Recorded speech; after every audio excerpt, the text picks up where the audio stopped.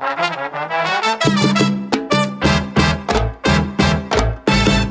let me tell you what you're listening to. Welcome to Father Simon Says on Relevant Radio with Father Richard Simon. I'm here to answer your questions. Have a question? Give us a call. 1-888-914-9149. As any question you may have about the Lord, the faith, and the church. That's 1-888-914-9149. This is, in fact, a radio show called Father Simon Says on Relevant Radio.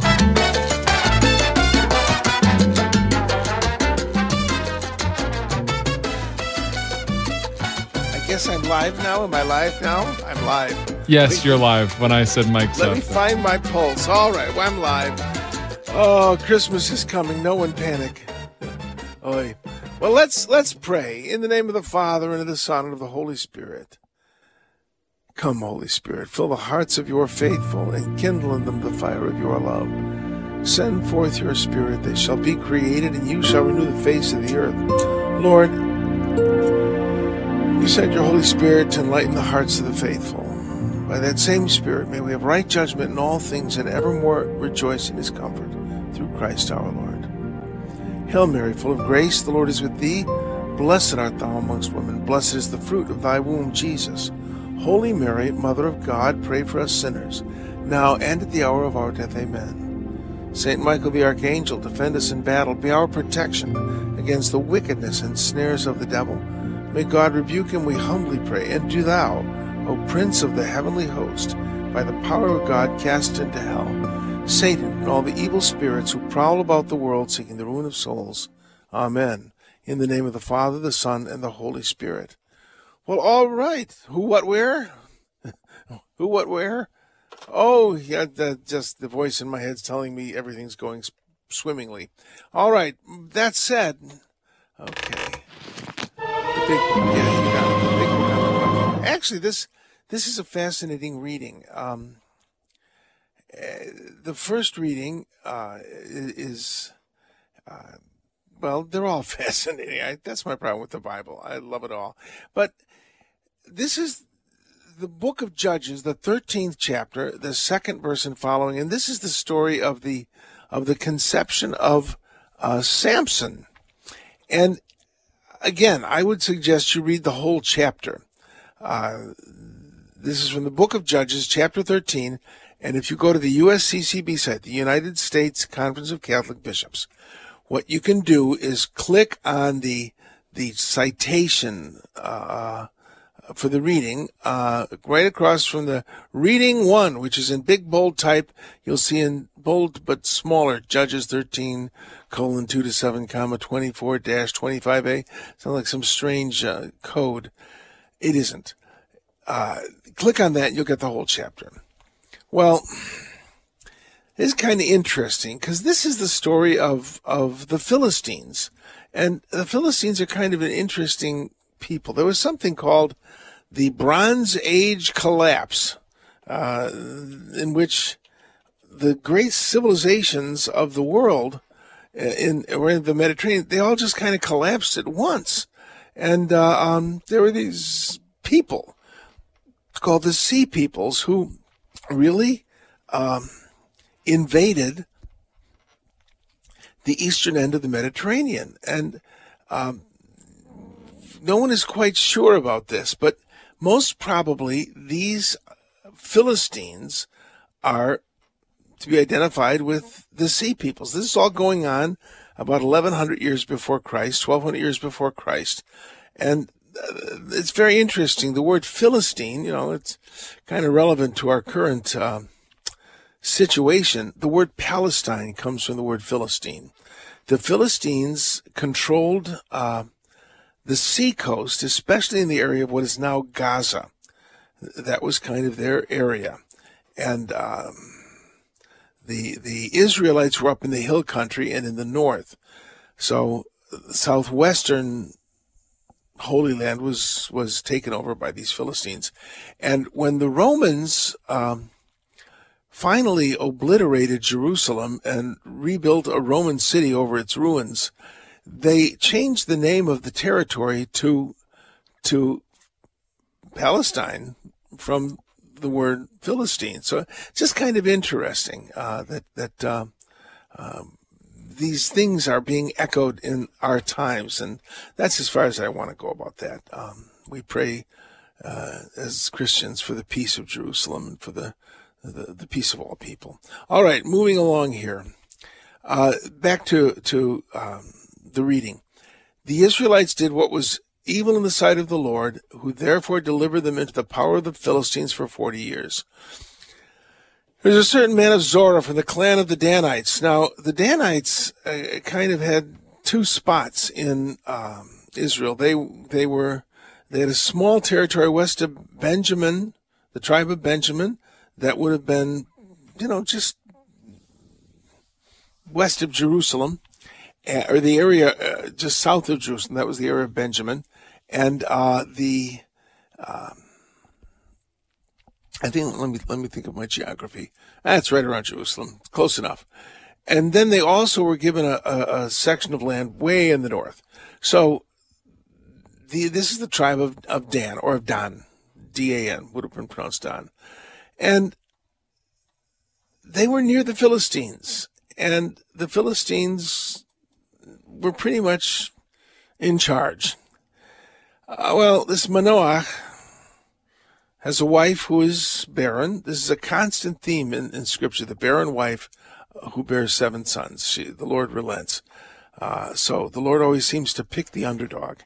And, this woman has a vision of an angel, and she's not quite sure that it's an angel. And as the vision unfolds, she realizes it's an angel. And this is really very common, that people have an experience of an angel, and this goes until now. And they don't realize it's an angel until the experience is over. I've heard some amazing stories of angels. And then you don't realize it's an angel until the angel departs. That's what goes on here. The angel tells her she's going to have a son, and he's to refrain from strong drink and unclean foods and never cut his hair. That's called a Nazirite vow. There's a permanent Nazirite vow and a temporary Nazirite vow. And there was a version of the Nazirite vow that women took. And there is some thought that our Blessed Mother, in effect, had taken a Nazirite, a kind of Nazirite vow. I'm clicking away, you can hear here. Okay. A Nazirite. Let's look it up here. The Nazirite abstained from wine and other grape products, such as vinegar and grapes, anything from the vine, not just wine. Did not cut the hair on his head, and could not have contact with corpses, even those of family members. So these ideas of vows, the Hebrew word is nazir. It means consecrated or separated. And if you look at the Proto-Evangelion of St. James, which is not canonical, but is a very ancient gospel and was very respected by the fathers of the church.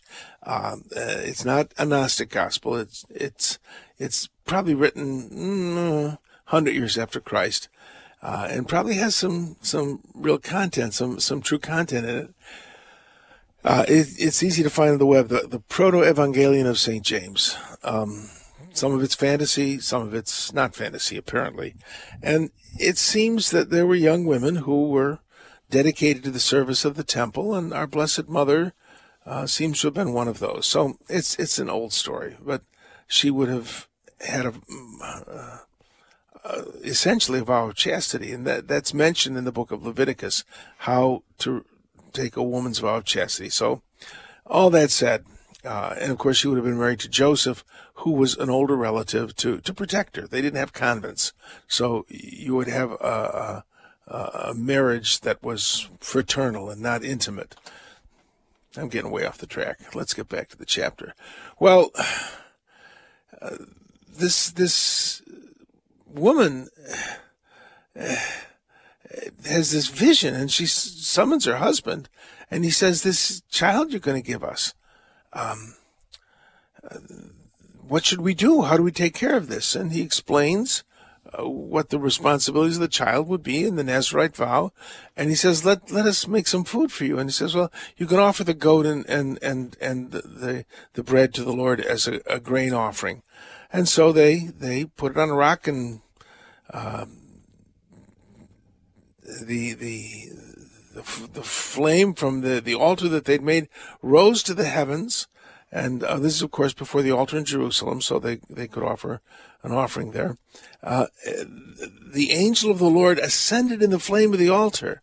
But interestingly, before that, they're beginning to wonder, because in verse 17 of the chapter, Manoach said to the angel of the Lord, "What is your name, that we may honor you when your words come true?" The angel of the Lord answered him, "Why do you ask my name? It is wondrous." I think that's interesting, and the ongoing controversy whether we should name our angels. And you're welcome to name your angel. I have a feeling, though, if I name my angel when I get to heaven, meet my guardian angel, God willing, I make it, the angel will say, "Nice to meet you, or nice to talk to you," but my name was not Fred. That kind of thing. The names of the angels are wondrous, and I think this is an interesting verse in that regard. There's nothing against naming your angel; just don't count on it to be his actual name. If it helps you to realize that you are accompanied by angels and heavenly beings, then fine. Name your angel. So this idea that what is your name that we may honor you? That's the problem with naming an angel. I mean that we don't worship angels. Angels don't want to be worshipped. Angels are transparent. That they want to draw us to God. I think I've shared the analogy with you that it's a hot summer day and you're thirsty and you want to drink of water. You turn the hose on, let the water run until it's nice and cold, and then you take the water. And oh, that's great! Drink cold water on a hot day from a hose. Well, you don't say, "Oh, what a wonderful hose!" No, the hose is incidental. It's carrying the water. And that's what the word angel means, and that's what the Hebrew word malach means, a messenger of the Lord. You're there for the message, not for the messenger. And angels really do not want, an angel from the Lord does not want to be worshipped. The demons, they're angels who are fallen, and yeah, they want to be worshipped. So, just some thoughts on that. All right, let's move to the gospel, which is, to me, is fascinating. Let me look at my time, because there's a lot about this gospel I want to share. First of all, it's Luke, the first chapter, the 5th verse and following. And there was a priest named Zechariah of the priestly division of Abijah. What's that about? There were probably 20,000 priests in Israel. Remember, to be a priest, and that word is someone who offers sacrifice. I am an elder ordained to the sacrificerhood of Christ. But Zechariah was a descendant of Aaron, and he was someone who offered sacrifice. Christ is the sacrificer at Mass. I stand in for him, being an elder of the church. So I don't think I have time to go into the theology of ordination at the moment. But there were 20,000 Kohanim, 20,000 sacrificer priests. Give or take. And they couldn't all serve in the temple. And they had 24 divisions. These 20,000 people were divided up into 24 divisions. And each division was able to give service in the temple twice a year. There was a whole calendar, which I actually looked up, and it's kind of fascinating. I'm going to get myself confused by this, but it has to do with the dating of Christmas. This priestly division of Abijah served once, when was it? Once around Yom Kippur, and once, I think, around Passover. And not all the priests would go. I don't think it was compulsory if you were a priest to go to the temple. It was a great honor, but there were just so many that not all had to go. And even of those who went, there were still way too many. So they served by lot. Now, Zechariah was not a high priest. He would not have offered incense on the day of Yom Kippur in the Holy of Holies. He would have gone right up to the edge of the I think up to the edge of the Holy of Holies, at least in the tent of meeting. That's where the incense was offered, in the holy place. And it might have been outside the temple building at the altar of sacrifice by that point. But there was the hour of incense. There were 2 hours of incense during the day, in the morning and in the evening, and the incense was offered to the Lord. So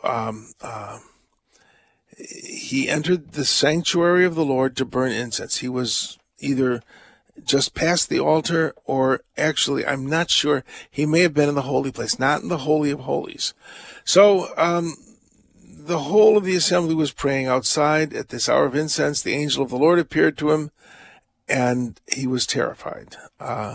The angel said, "Don't be afraid. Your prayer's been heard. Your wife will have a son."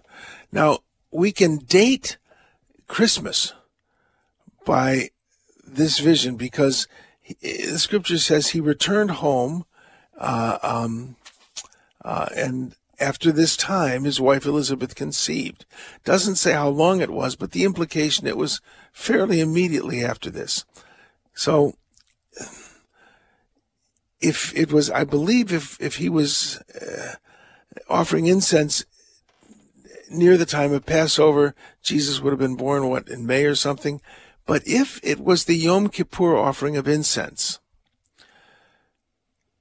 John the Baptist would have been conceived slightly after the Feast of Yom Kippur, and add 6 months to the 3 months, which the angel says to the Blessed Mother, and you get Jesus being born in late December.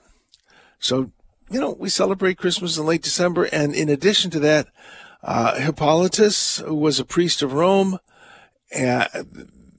thought that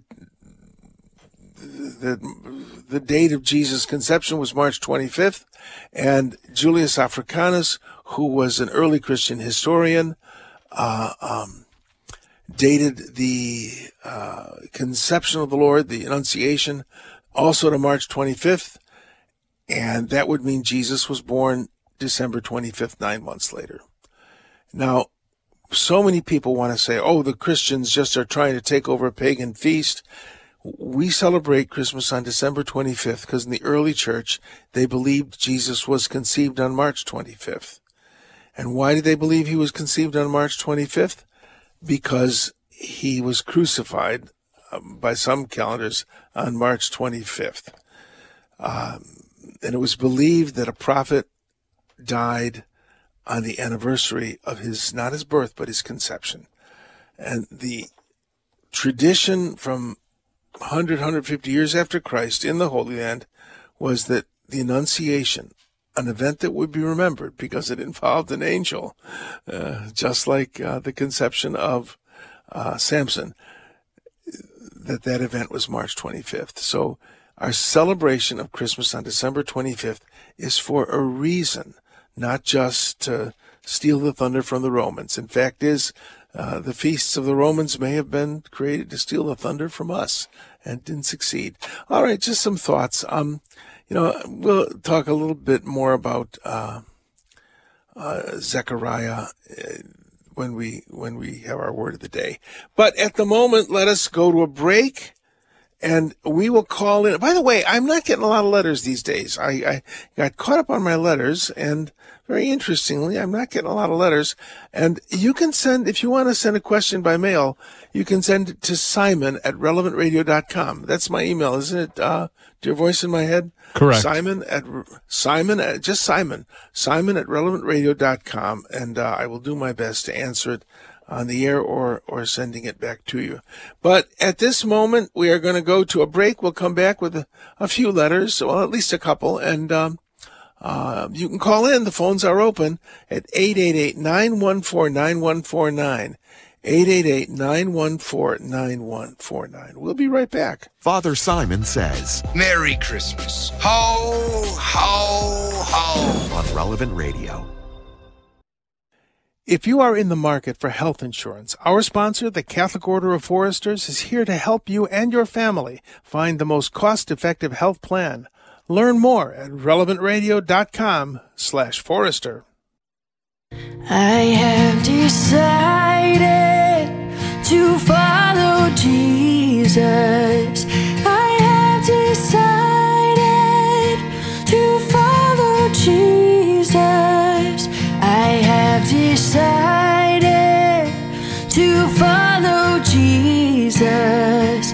No turning back, no turning back. Yes, The that is what world we do here. behind me, And that's what I want to the do, cross you know. before And I'm me, the world we're getting a lot of phone calls about the current situation and cross before me, what's the name of the document of Supplicans Fiducia? No, what is it? I forget. But the recent document from the Vatican. And I can do no better than Drew did on his show yesterday. Wonderful, wonderful exposition of the document itself. And all I can say is read the document. Do not read what news outlets say about it. Read the document. Why it was thought to be necessary to produce this at this moment, I have no idea. But fiducia supplicans, which means asking in faith. The USCCB, the United States Conference of Catholic Bishops, put out a little thing yesterday saying that Catholic teaching on marriage and sexual morality has not changed at all and will not change. That it is very upsetting that people want to get their news from people who essentially hate the Catholic Church. And so all I can do is say, read the document. And another wonderful thing is to listen to Drew's show yesterday. What hour is that in Drew's show? It's I think it's at 2:30 Central. At 2:30 Central. Very good exposition. And again today, Monsignor Shea, who is a very, very intelligent man, a very good man, he will be talking about it. So I don't want to take calls about it. You know, I talk about the Bible. And my only skill is really a few Greek verbs and a couple Hebrew nouns, and I like history a lot, you know. So moral theologians this is their bailiwick and not so much mine. That said, let us go to letters. Okay. All right. And you know, it's interesting. I get all sorts of letters, and all of a sudden I'm not getting letters. Was it something I said? I don't know. Hold on. Let me go. Let me go to this. A beautiful letter I got from Anna Maria. Where did I put it? It's here somewhere. Okay, it's here somewhere. There it is. I've got it. Okay. Oh, did I lose it? Oh dear. Good grief. Good grief. Well, it was a lovely letter. And I will get it in just a minute. Come on. I'm trying to press a button on computer number 2. Well, all right. I'll come to that in a minute. Let us instead go to a letter from, it's an older letter from Kathy. And she says, in discussing when the Old Testament was recognized by the Catholic Church with an independent Baptist, he claims the Deuterocanonicals weren't added to the canon until after Luther started the Protestant Reformation. I have always read that the canon was formed by 350 AD, and these books were already included. So my argument is they've always been part of our Old Testament, and that it was Luther who removed them, not us adding them. He will not accept information from the internet, claiming our church is lying to us. Is there an authoritative source that I can refer to help my argument? You're absolutely right in this, that the early church clearly believed that the so-called deuterocanonical books were in the scriptures. We took the Septuagint, which was the Greek translation of the English scriptures. However, the most authoritative source, I think, in that you can get, and again, let me click this up. The quotes from the Deuterocanonical books. I'm rushing before the music starts. Deuterocanonical books in the New Testament. that they are quoted in the New Testament. Let's see here. All right, let's see here. This is a site called, well, you just look up Deuterocanonical books in the New Testament, and you will see that Matthew chapter 2:16 was prophesied in Wisdom 11:7. Wisdom is a so-called Deuterocanonical book. And then Jesus' statement about laying up treasure for yourselves is in Sirach, the 29th chapter, 11th verse. And Matthew, the 7th verse, the 12th, the 7th chapter, the 12th verse. Jesus' golden rule to do unto the others is the converse of Tobit's 4:15. And then there's a whole list of them. You will know them by their fruits. That's from the book of Sirach. They were like sheep without a shepherd in Matthew 9:36. That's Judith 11, verse 19. So there are all these quotes in the New Testament from the Deuterocanonical books. In other words, Jesus quoted them as scripture. Well, that doesn't mean they're Bible. Don't argue with the guy. He's not going to bend. Just say, you worship God in your way, and I'll worship him in his. But to me, the most authoritative text on the inspired nature of these so-called Deuterocanonical books. Let me explain the Deuterocanonical books. Those are books of the Bible which did not appear to have Hebrew originals when the Jewish rabbis canonized their scriptures, when they decided on their canon of scripture. The Christian's canon was really in place by the year 150, 200. It wasn't officially formalized until later, but it was already there. There was essentially, and where did they get the canon of scripture from? These were the books that were being read in the Bible from Spain all the way to India and from Germany all the way to Ethiopia. These were there were some that were read in places like Ethiopia that weren't read in Germany. They picked the ones that were being universally read and said, these are the books on which you can count. So really the liturgy is the mother of the Bible. The books that were being read at Mass in the liturgy became the books that were canonized as scripture. And in a certain sense, the rabbis reacted to the Catholic canon, to the Christian canon, by excluding books that were not in Hebrew and books that Christians particularly thought inspired. So when Luther and the reformers looked at the scriptures, they looked and saw that, well, the canon of the Jewish Bible was smaller than the canon of the Catholic Bible, and they didn't really say that those books had been added. They just thought of them as secondarily important, and the idea that they were added developed over the centuries since the Reformation. But no, the scriptures that we use are the scriptures that the early church used. In fact, is some of the like the Ethiopians, they had a few books that we don't look at as canonical, but if we get into arguments about people of other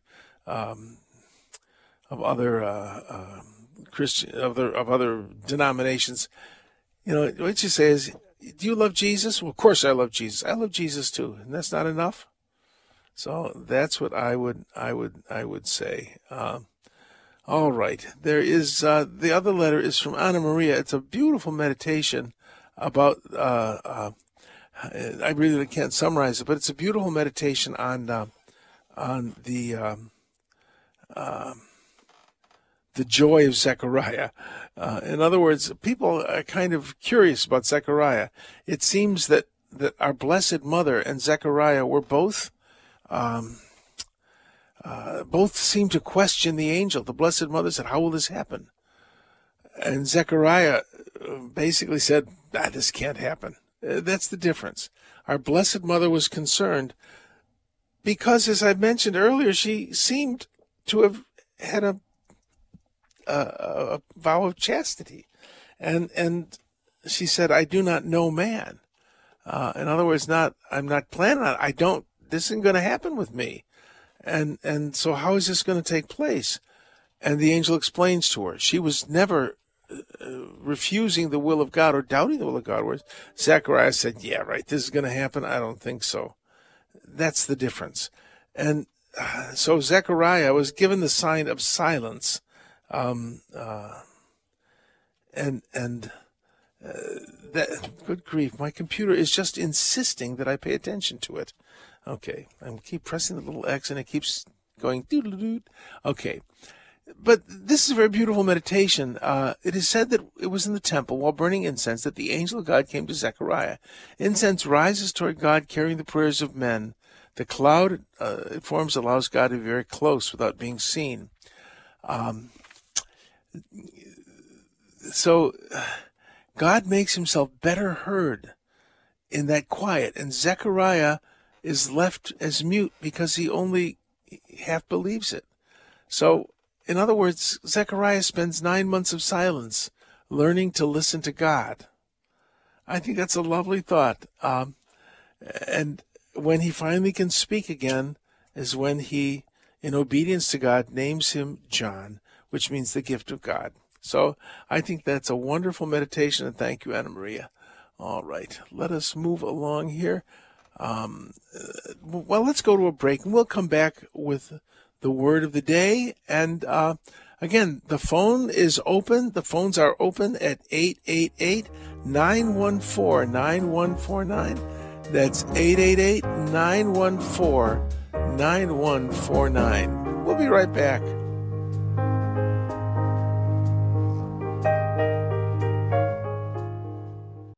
Today, we'd like to thank Stephen, who is listening in Illinois, for donating his 2018 Hyundai Tucson.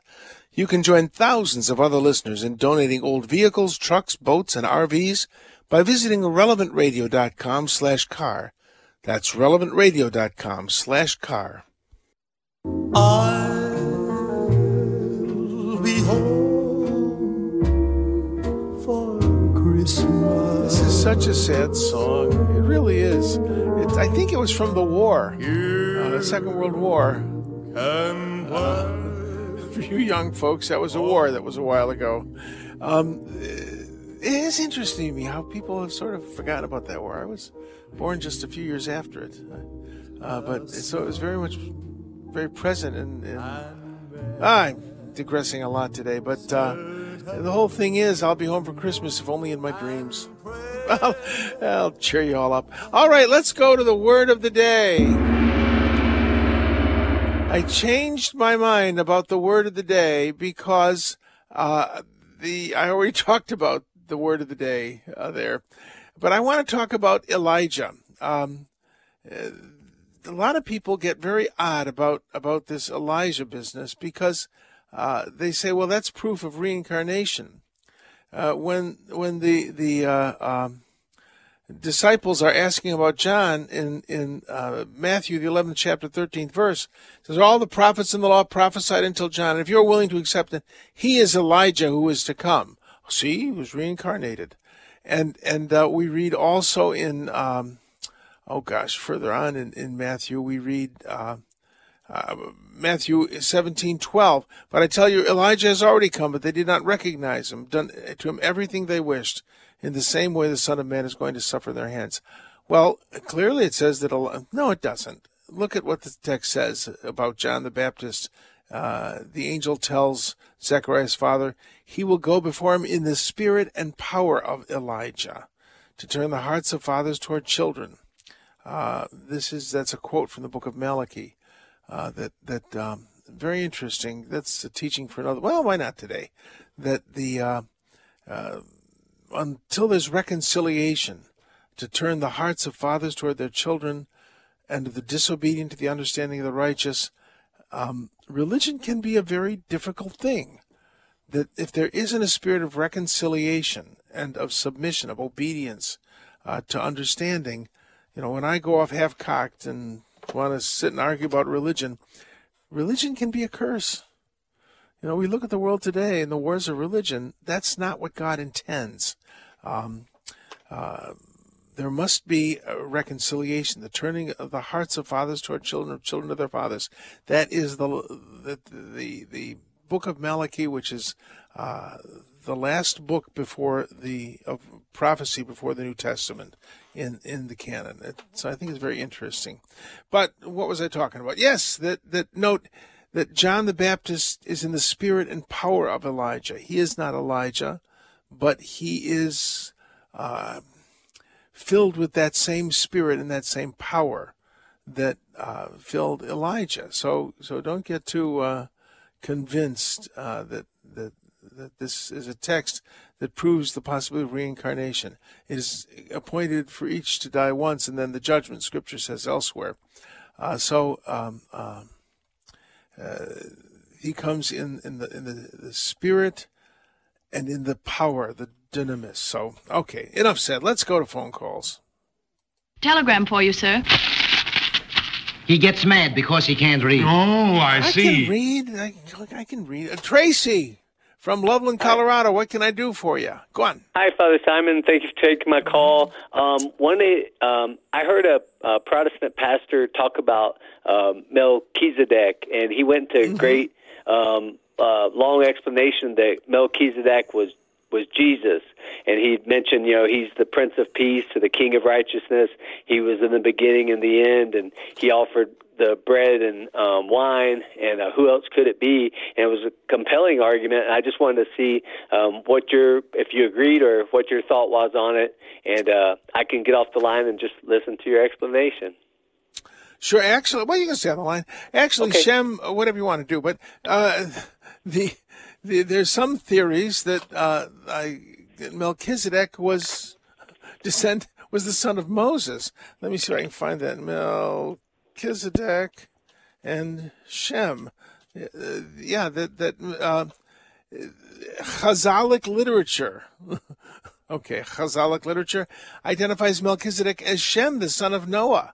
That is one tradition. But what we would say in the Catholic Church is that Melchizedek was a type of Christ. The Greek word type, it's typos. It doesn't mean a kind of Christ. No, he was a forerunner, a prophetic person who personified or who anticipated Christ. That Moses would have been a type, and that Greek word is typos, and so you got a typos. It's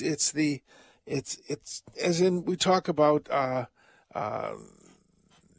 type, as in a typewriter. Those are things that are now extinct also, or movable type, type. That it's a sort of example of what is to come. So we would look at Melchizedek as a forerunner of Christ, a person who's someone whose very person is prophetic. So we don't believe he was Jesus. Jesus was just Jesus. The scripture also talks about the rock that followed them in the desert. That's a fascinating, which was Christ. The rock which followed them in the desert. That sounds kind of almost creepy. A big rock following them. But there was an old belief among the Jews that a well followed the people, so they always had water. And at one point, that was the rock that I'm going to find here. That was the rock from which Moses drew water.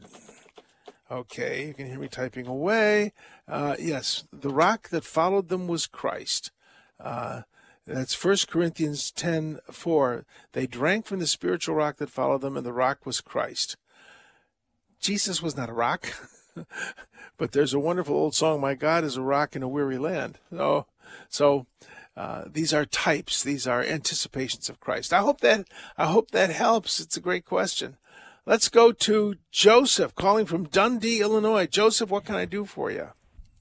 Yeah, my concern is that, I'm from a 10-person Catholic family, and I argue with my brothers and my sisters that my brother's telling me that God is non-binary, that he is not a man or a woman. And I worked with this lesbian girl at work that said God is a woman. Mm-hmm. And Yeah. Okay, St. Thomas Aquinas points out that God is neither male nor female, but we human beings experience people, at least we did until recently, only as male or female, and we still do whether we admit it or not. And our relationship with God is personal. The mystery of the feminine in God is wrapped up in the church. God is Father because Jesus experienced him as Father. Jesus is clearly masculine because, well, he was born the son of God, son of Mary, and was thought to be the son of Joseph, who was actually his foster father. And the Holy Spirit, the word spirit in Greek is neuter. The church, the early Christians thought, is a woman, and heaven is conceived of as the divine marriage between the bride, who is the church, and Christ, who is the Son of the Father. That's the poetry of it. And these people, they accuse us of being fundamentalists and literalists. They're the literalists and fundamentalists. That masculinity and femininity reflect the realities of God and the church. God is infinitely more than his reflection. And just as the angel said to Manoach today, my name is wondrous, so the reality when we experience it and see it in itself will be wondrous. But to be that fundamentalist and literalist, say God is a man, God is a woman, or God is binary or non-binary, these people are more fundamentalists than fundamentalists. Does that help a little, Joseph? Well, was it not Jesus Christ that knelt down in the Garden of Olives and prayed? Yeah, it said Father. He called God Father. Our Exactly. Father. Yeah, well, that's my point. That Jesus experienced God as Father in his humanity, and that's why we call God Father. Well, he was just a man of his times. There were mother goddesses all over the place. There were Greek cities in the Holy Land with priestesses and all that. Yeah, they worshipped anything they wanted. Yeah, and we're getting to be like them. No, you're exactly right. That Jesus called God Father for perfectly good reason. And that had to do with the great mystery of the parenthood of God, the fatherhood of God for all humanity. So, yeah, that's your argument is fine. But again, they're not going to listen to you because they're going to believe what they want to believe. And, we just have to live good and holy lives and hope that they see what we have and want it. So I hope that helps, Joseph. God bless, and I'm honored that you called and honored that you listened. Thank you, sir. All right. Yeah. All right. Let's go to Jessica from Morrisville, North Carolina. What can I do for you, Jessica? What is a good way for us to learn more about mortal sin, please, Father Simon? The Catechism of the Catholic Church. Let's see here. You can look up in the index mortal sin. Let me see if I can look something up in the web easily and quickly. Okay, mortal sin in the Catholic... 1846. The voice in my head just looked it up. Chapter or paragraph 1846 in the Catechism of the Catholic Church. That's the absolute best place to learn about it. Say that again, dear voice in my head. That's the section on sin, Father. This is live. And then Yes. it goes to specifically for mortal and venial sin. It starts at 1854. There you go. That is very helpful because I have the adult version and I don't think the index is the same. Thank you. Oh, all right. Well, there you go. All right. God bless. And thanks for calling in. Let's go to Rose from Los Angeles. God bless. What can I do for you? Good morning. Good afternoon, Father Simon. Two things for you, Father. I've been listening to you about your concern about not getting letters. Well, let me tell you that the Spirit has asked me to call you, and I got through to tell you, don't be concerned. You know why? Because number one, Father, I've listened to you for a long time, and the reason you're not getting letters is because you're speaking the truth. I have been following. There are many Protestants there are a lot of non-Catholics who have been calling you, Father, for quite some time, and I'm listening to their questions. I noticed that. So, did you notice that? So, secondly, the fact that you are speaking the truth is frightening to some of them because they are not accepting the truth of the Catholic Church. Well, number two, I want to say I admire so much and continue to listen to your historical, wonderfully evolving, I should say revealing historical history regarding the faith, regarding our faith, regarding the history of our faith. I'm a convert 60-something years now. And I want to tell you, Father, you are truly, truly a God, a godly man, a holy man, and a shepherd. And after 84 years, I want to thank you today. God bless you. Well, and Merry thank Christmas, you very much. Father. Merry Christmas. Merry Christmas. And that's all good to hear. Just remember, take it with a grain of salt, because I don't know about how holy I am, but I guess God did ask me to be a shepherd. There, that's the salt shaker. There's the proviso. I'm honored that you listen, and that's so kind, Rose. God bless you. Let's go to Therese from Palos Heights. Therese, what can I do for you?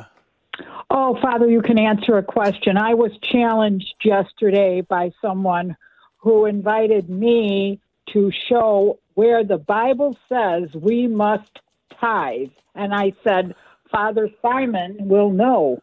So that's my question, Father. Where does it say to tithe in the Bible? Leviticus 27:30. There you go. Oh, Lord. A tithe of everything from the land, whether the grain of the soil, it literally says a tenth. However, now this is going to confuse the issue completely. A Christian doesn't give 10%. A Christian gives 100%. In other words, when we give our lives to Christ, it's like this is his house, this is his car, this is his retirement account, this is his stock portfolio, this is his checking account. How do you want me to use your stuff for your glory, Lord? And being a generous, yes, that's where it is, 27:30. But the tithing is on the produce of the land. But really, we believe that we belong to Christ. We become the slaves of God, and what was our property now becomes our responsibility. We're to use it wisely for the glory of God and not just for our own luxury. Thank goodness he's a generous owner who allows us to go on a vacation with our kids now and then, that sort of thing. So, yes, but Leviticus 27:30 talks about the tithe. And Thank you, the Father. early church, they did continue that. They just, it cost money. There you go. Well, hey, may all your questions be so simply answered. Let's go to Peter, God bless. Therese, God bless. Thanks for listening. Let's go to Peter in Waterbury. Hey, Father. It's an honor to talk to you, Father Simon. I absolutely love your show, and I learned so much. I had a quick question for you. God hit me with a 2x4 a bunch of years ago, and I spent 4 years at the New England Catholic Biblical School, and that was absolutely an amazing experience. And met a lot of great people there. And one of my friends, Hank, is going to continue on to get his master's, and Hank has to decide between biblical Hebrew or biblical Greek. And I figure who better than Father Know-It-All? Go with Greek. Go with Greek. I taught Latin and Greek for 25 years, and I studied Hebrew. And of those three languages, I would say if it was a choice between Latin and Greek, learn Greek. I used to call my Latin course remedial thinking. It's a wonderful mental exercise. But the New Testament is, of course, written in Greek. And the Septuagint, which is sort of the authoritative early Christian commentary on the Hebrew Scriptures, is in Greek. So I would say Greek. And Hebrew is a lifelong study. It's a very different language. Semitic languages are quite different conceptually than Western languages. But Greek, he can probably handle, sounds like a smart person, and he can certainly get enough Greek in a year or two to be able to use it. So I would say Greek, and then work on Hebrew for the rest of his life. Hebrew's tough. At least I think it's tough. All right, speaking of things to learn and languages to speak, Drew is coming up. So don't go anywhere. He will inform and enlighten, especially in these very strange times.